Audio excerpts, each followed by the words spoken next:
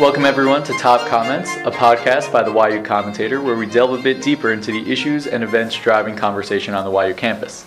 My name is Avi Strauss, Editor-in-Chief of the Commentator, and I will be your host for this episode.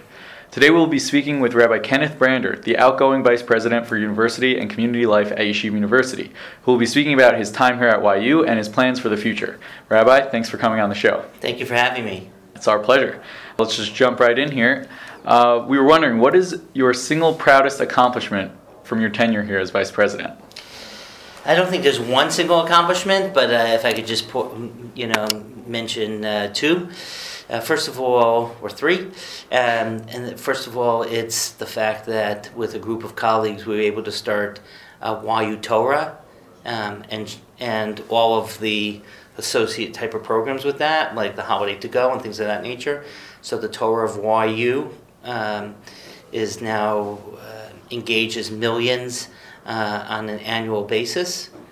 On a different level, I think the engagement with students and helping to grow the student experience on campus, through programs like Neil's Fund and Service Learning, like Counterpoint, or a whole bunch of other types of programs. I think that the student experience that I see now is much more robust, in large measure because of the energies of students. But if I was able to play some role in facilitating that, it's been a transformational experience in my life. Wow, it's very interesting. Students benefit from all of those programs. Is there anything that you wish you would have done but never ended up doing? I think that, you always wish, for example, if there was more opportunities to deal with, various topics in a much more global way, whether it is in engaging in communities around the Jewish world, whether it is in continuing to really bolster the Shabbos experience on both campuses. I think the Beren Shabbos experience was a little weaker than the Wilf Shabbos experience, and I think in the past 12 months it's really moved in the right direction. Again, a lot because of the student involvement and my colleagues in the Office of Student Life, and as well as some additional funds that we were able to put together to help actualize some of the students' dreams and very appropriate visions. I would have liked to see that further developed. And then there are gender issues for the community that I think are important to be tackled with.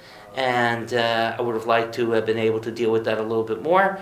But there's always opportunities to deal with those issues anywhere that you're involved with in the Jewish world. Of course, to touch on the gender issues, actually, a lot of people here saw you as a more of a moderate voice among the traditional leadership, the YU rabbinic leadership. Do you agree with that statement? And do you think your departure from YU will involve maybe more of a shift to the right? Well, I don't think it's for me to agree or disagree with people's perceptions. I do think there are some wonderful moderate thinkers at Yeshiva University, and I think even those who are perceived not to be moderates, I have found in private conversations to be much more moderate than people perceive them to be. I think part of the issue is we need to have conversations, and we need to make sure that we don't live in silos. When people live in silos, it's easy to view the other as the other and not as authentic. When you try to break down those silos, which is really what I think part of my job has been, I think that people get to see each other and benefit from each other's wisdom. I do believe that, under the leadership of Rabbi Berman and people like Rabbi Dr. J.J. Schachter and Rabbi Glasser and others, as well as important women who play leadership roles here, whether it's Professor Price, and others, that I think that Yeshiva University is on a continued trajectory to have multiple portals of spiritual entry, and to recognize that closing a portal really compromises the ability for us to be spiritually engaged with our students and really to grow and connect to HaKadosh Baruch Hu and the rest of the Jewish people. Would you say that that there are probably to the students who are listening that some more doors are open here than they might otherwise think. Some doors to different offices here, different individuals, some of whom you mentioned, to have those conversations. I think that. I do think that the doors have opened larger. Look at someone like Rabbi Schachter, who's a wonderful role model and an important person, public intellectual, who can play a very significant role. Look at the fact that the counseling center has really, and not in a public forum where it shouldn't be, has really reorchestrated itself to deal with important issues that students are facing, so that there is a better vehicle and venue for students to be able to engage. Look at the plethora of clubs and the expansion of those clubs to deal with issues, and the fact that Shabbos is not just, what I would call an Oreo cookie cutter type of Shabbos experience, just very black and white. I think that the Shabbos experience has grown latitudinally and longitudinally, and that a lot has to do with students like yourself, and and those Klein at 9 or the Kalbach Minyan, which by the way are the most attractive minyanim on the campus. On the Uptown campus, all student initiated. Yes, student life helped make sure those happened, and when there were obstacles in the students' way, we moved those obstacles away. But those are student initiatives, and I think we're all the richer for those initiatives. Right. The more that the students take the initiatives, the more doors they find, and the more willing. The listeners of this might not realize that when the young couple Schottenstein Minyan was started, it was also a student initiative. It's not a top-down initiative. My feeling has always been that the goal of, and that's why Neil's Fund and others are so important, is when students have good ideas and they've really thought them out, our job is to help facilitate them. Our job is to make sure that they can happen. And the more openings that we can create, the better it is. And I think that's true when we train rabbis. And I've seen the growth in the way we train rabbis and the continuing rabbinic education for rabbis, which I'm extremely proud of, although I didn't put it in my top 2, that YU was never involved in the continuing rabbinic education of rabbis or community leaders, and that has totally changed.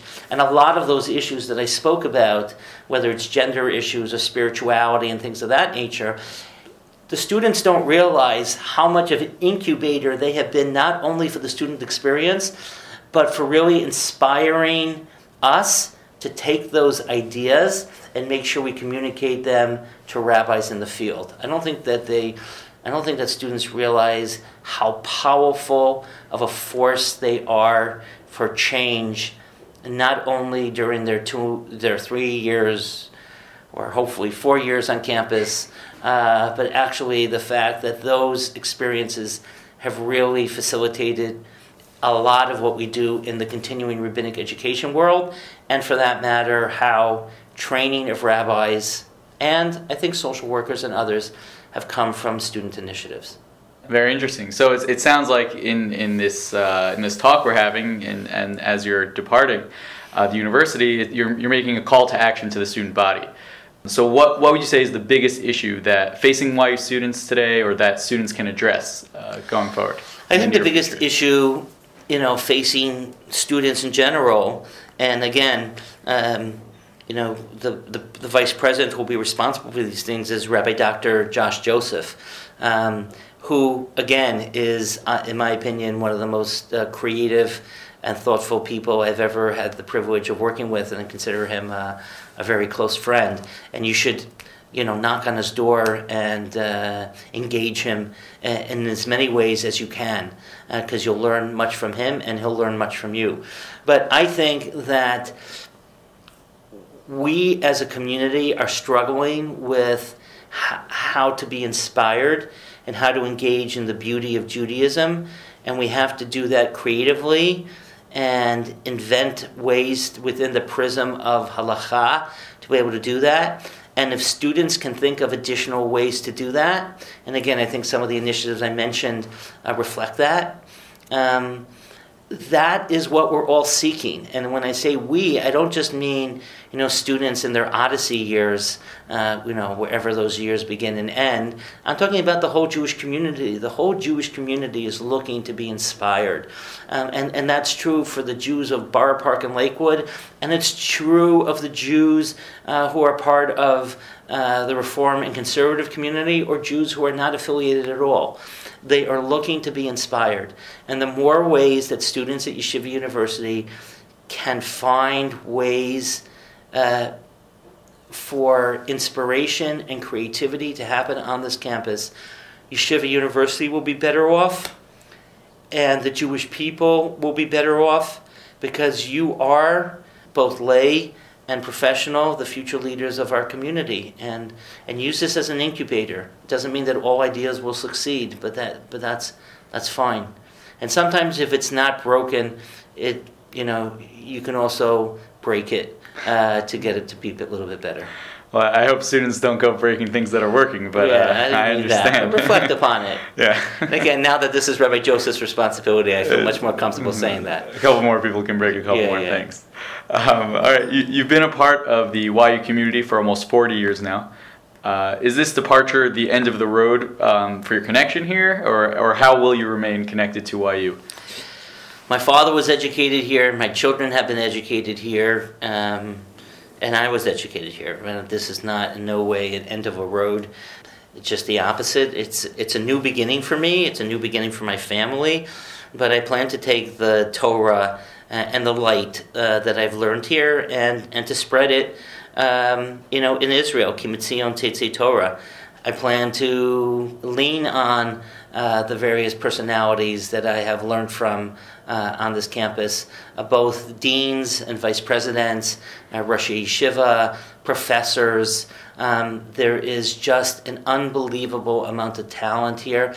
And every time, even in the really embryonic stages of my engagement with Or Torah Stone and responding to new initiatives, I find myself responding with language that I was trained here, and find myself wanting to use talent here to help me engage with Jews around the world through my new position as president and Rosh Yeshiva of Or Torah Stone.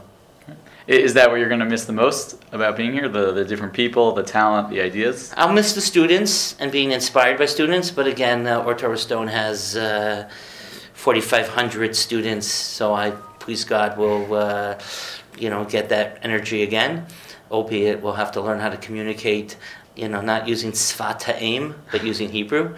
But the bottom line is I think I'll get that. And, my hope is that we're living a global community, so while I will miss, the everyday interactions, I plan to take advantage of engaging with my colleagues at YU, both through email and through just picking up the phone and talking to them. Sounds like a good plan. So now going forward, what do you hope to accomplish in your new position as president and Rosh Yeshiva of Or Torah Stone? Well, I think that Or Torah Stone is 24 different institutions. Many of them are educational institutions, and many of them are advocacy institutions. I think I'd like to, first of all, I would like to achieve some of the similar goals, and that is to use them as a way of engaging people in the beauty of Yahadut, and finding ways to use those institutions to be innovative and creative to engage young people, all Jews. And I'd like to use those institutions to help display the fact that the state of Israel is the state for all Jews. And unfortunately, at the present time, not all Jews think that Israel is a state for all Jews. With so many institutions and with tentacles into all aspects of the Israeli society, Or Torah Stone is not only a wondrous group of institutions, but it's a platform to engage in many different ways. So I plan to use those institutions and to learn about their wisdom, and to use those institutions to move the education of the Israeli society forward. With the help of the Israeli government, they've engaged us to work with communities in North and South America. We're already engaged with over 300 shlichim in Europe and in South America at the current time. We work with, Or Torah Stone works with around 300,000, touches around 300,000 Israelis through various projects. I don't want to call them outreach projects because it's not about making people religious. It's about giving them spiritual wings to find their own journeys and their own destinations. But my hope is to use this as a platform to inspire Jewish thought and engagement in society, both within Israel and throughout the diaspora communities and throughout society. That sounds like a very good plan, and it sounds like excellent work. If I may, on behalf of the commentator, on behalf of the student body, I'd like to thank you for all your time here, for everything you've done for the student body. It's very much appreciated, whether people have thanked you in person or not. Everything you've done, to all your accomplishments, and everything we don't even know that you've done behind the scenes on behalf of the student body and the university is very much appreciated. To all of our listeners, thank you for joining us. If you have any suggestions for topics, or you yourself would like to be on the show, please go to yucommentator.org to the About page and email our editor-in-chief. This has been Top Comments.